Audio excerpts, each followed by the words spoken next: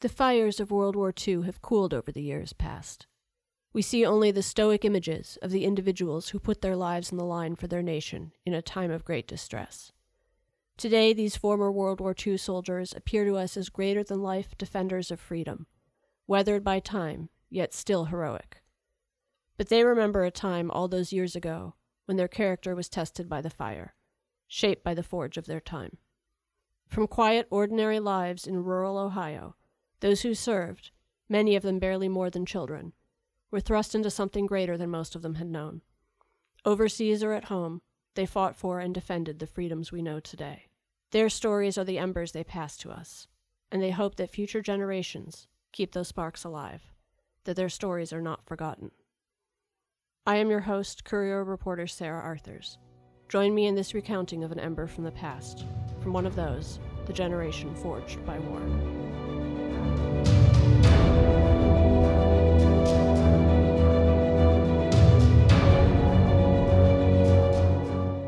Today, we hear from Ken Lentz. A Christmas Day baby, he will be celebrating his 95th birthday, come December 25th, 2019. In his early years, he lived on a farm outside of Macomb. My mother's mother and father lived in Lima, so we would get over there, at least once a month, and that was the farthest that I got away from. Lentz graduated from high school on June 7th, 1943, a day shy of 18 months after the United States had declared war. So it was just 1 or 2 days before that I received a letter that said that I was going to go to Toledo for a physical, and I was supposed to go there 11th of June. It was unfortunate timing, however. His father was sick. After attending the graduation, he passed away on the 23rd. So I got a letter that said that I had a month's extension before I went for a physical. It was changed then to August the 11th. So I took my physical and told them I wanted to go in the Air Force. I wanted to be a pilot because I like to fly, and I knew that it'd be a new experience, and I didn't want to be in the infantry because I knew they ate out of K rations and that sort of thing, where we got to eat in the cafeteria. The cafeteria wouldn't come without work, though. They gave us a test, and if you passed the test, you could stay in, or when you got done with your basic, you could go right on then with the Army Air Corps. And of course, at that time, I wanted to be either a pilot or co-pilot. So I stayed in, and so when I got done with my basic, they said that there wasn't any room for a pilot or a co-pilot. They was filled up. So they said, if you want to stay in the Army Air Corps, I had to go to gunnery school. So I went out to Kingman, Arizona. I was there for 5 weeks. Then they sent me back to Salt Lake City, and from there I came down to Alexander, Louisiana. Mr. Lentz ended up in the England Air Force Base in Louisiana, listed as MOS 611, aerial gunner. Oh, I was a tail gunner in the back of the plane. There was 9 of us. Nine of us on the plane. The 4 officers, the navigator and the bombardier, they was right at the front of the plane. Then the pilot and the co-pilot was right behind them. And our fellow that was supposed to, if we had any trouble with the plane, he was supposed to know what to do. And he had a turret. He was on right above the pilot and the co-pilot. But I say turret, where that's a gun that will move around, go around 380 degrees. The England Air Force Base was just another stop. Lentz recalled a town called Stone in Staffordshire, United Kingdom, where he met his crew. Then they put us on this 384th Bomb Group. That was where they took us from and put us together, because there was 3 different, there was 384th and the 379th, and I don't know what the other one was. There was 3 of us that we was in. Each one of our group was in charge of sending 12 planes up for a mission. The 384th was stationed approximately 90 miles southeast in Grafton Underwood, Air Station 106. From there, then Corporal, Kenneth M. Lentz, participated in 18 missions. Well, my first mission was, we called it a sortie. This was right after D-Day, and my first mission was on July the 18th of 44, and we dropped our bombs at 300 feet. Our troops were supposed to back up, and then we dropped the bombs, and then they moved in. But we dropped them at 300, so we didn't have to go on oxygen. We had to go on oxygen when we went above 10,000 feet. And so my first 3 missions then was right there. Yeah. And I thought, oh boy, this is going to be a snap. Get my 25 missions in and come home. But then after my first 3, well, then they got a little rougher.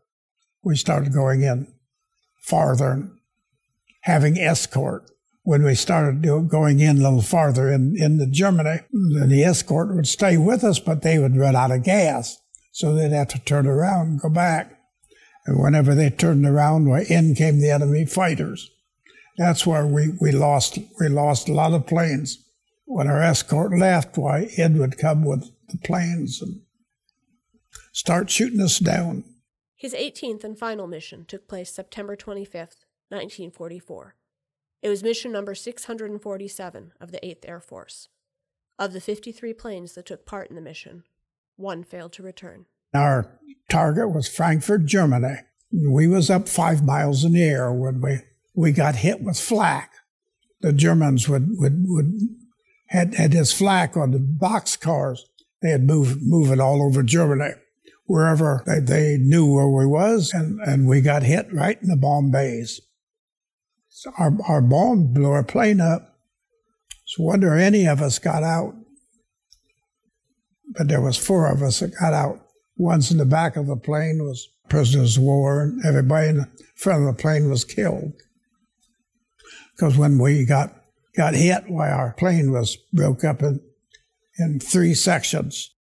That's when my right leg was all tore up from the jagged edge of when I was blown out of because I had my parachute on.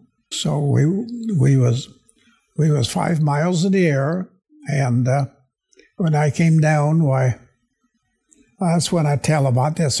Angel followed me all the way down. When I landed, then my parachute caught in a corner of a building, and I hung there because the Germans said if I would have landed on that leg, it'd have broken in 3-4 different places. I knew that I had got hurt pretty bad. So I passed out, and I had an infection then. So the Germans was going to cut my leg off. Did a lot of praying about it. So when the 3 doctors came in, and they had their scalpels, they was going to cut my leg off. And when they checked me over, they said, "Oh, I think we can save your leg." So I was glad to hear that. The Germans had been treating him with penicillin, which at that time was very new. It wasn't even known. Didn't go in the market until 48. I think it's the only reason I can walk today. I was in the hospital there at Frankfurt, and that came December the 9th.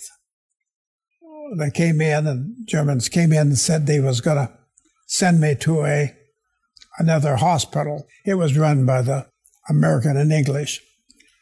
So they sent me down there, which was it was in Nuremberg, because I remember I got there one day, and they sewed my leg up the next day. The next day, and then the following day was when they made me a prisoner of war. In a bed not his own, in a country not his own, captive to the enemy, now Sergeant Kenneth M. Lentz turned 20 on Christmas Day, 1944. Yeah, there was about, I'd say 10, 12.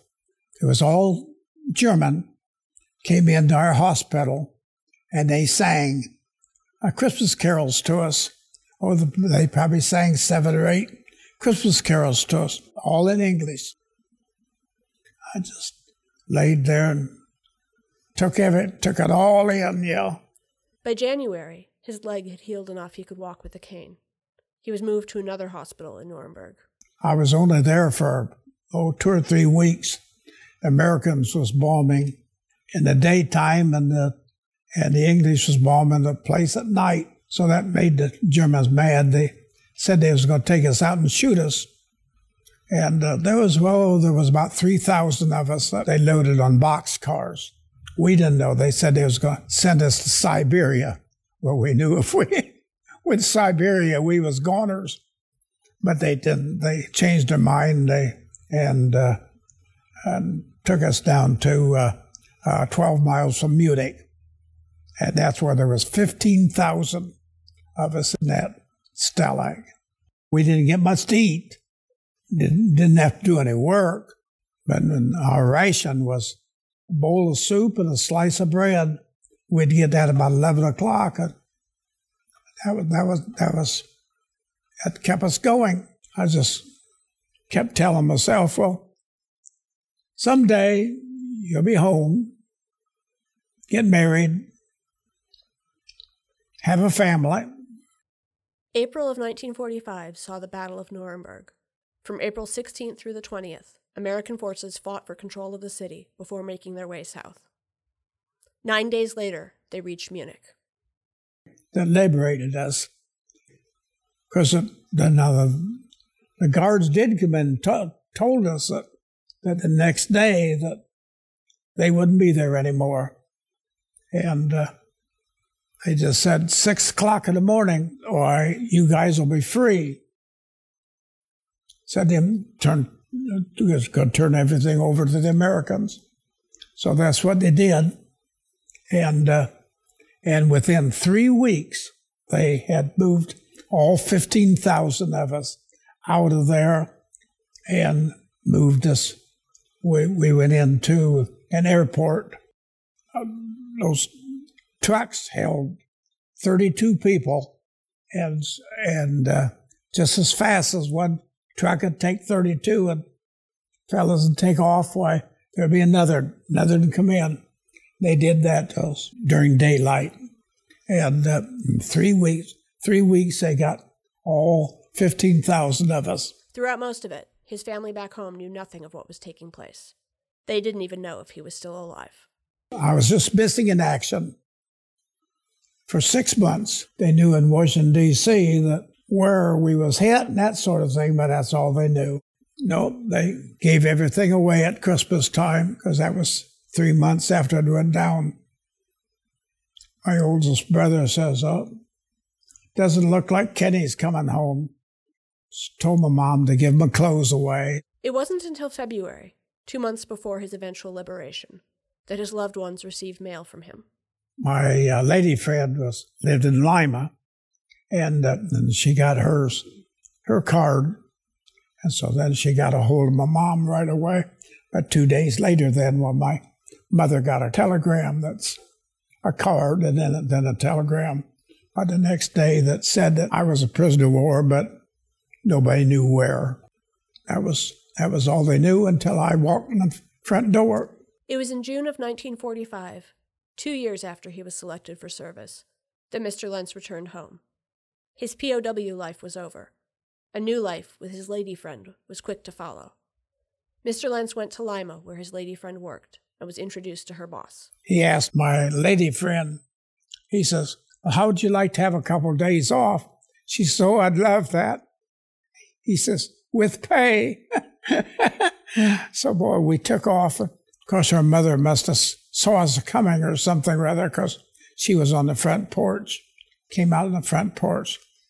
I gave her a big hug and kiss, and my girlfriend says, Kenny, that's more than I got for a long time.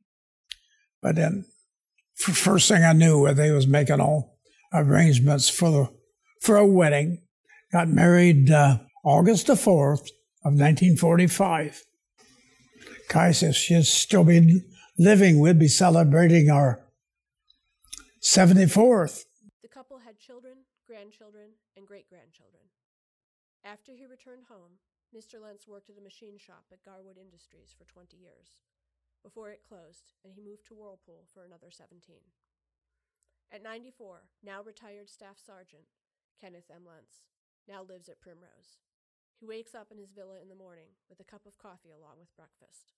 He spends his spare time doing what he loves, reading and watching television. Oh, I love stories. But those are not the only stories he cares about. The stories of his generation, of the Second World War, are ones that need to be passed down. Lentz was one of 16 million Americans to answer his nation's call, one of over 120,000 who became a POW. It won't be too long till there won't be any left. Because I'm the only one right now in Hancock County that's still living. I think the young people should know about it because sooner or later it's all going to be extinct.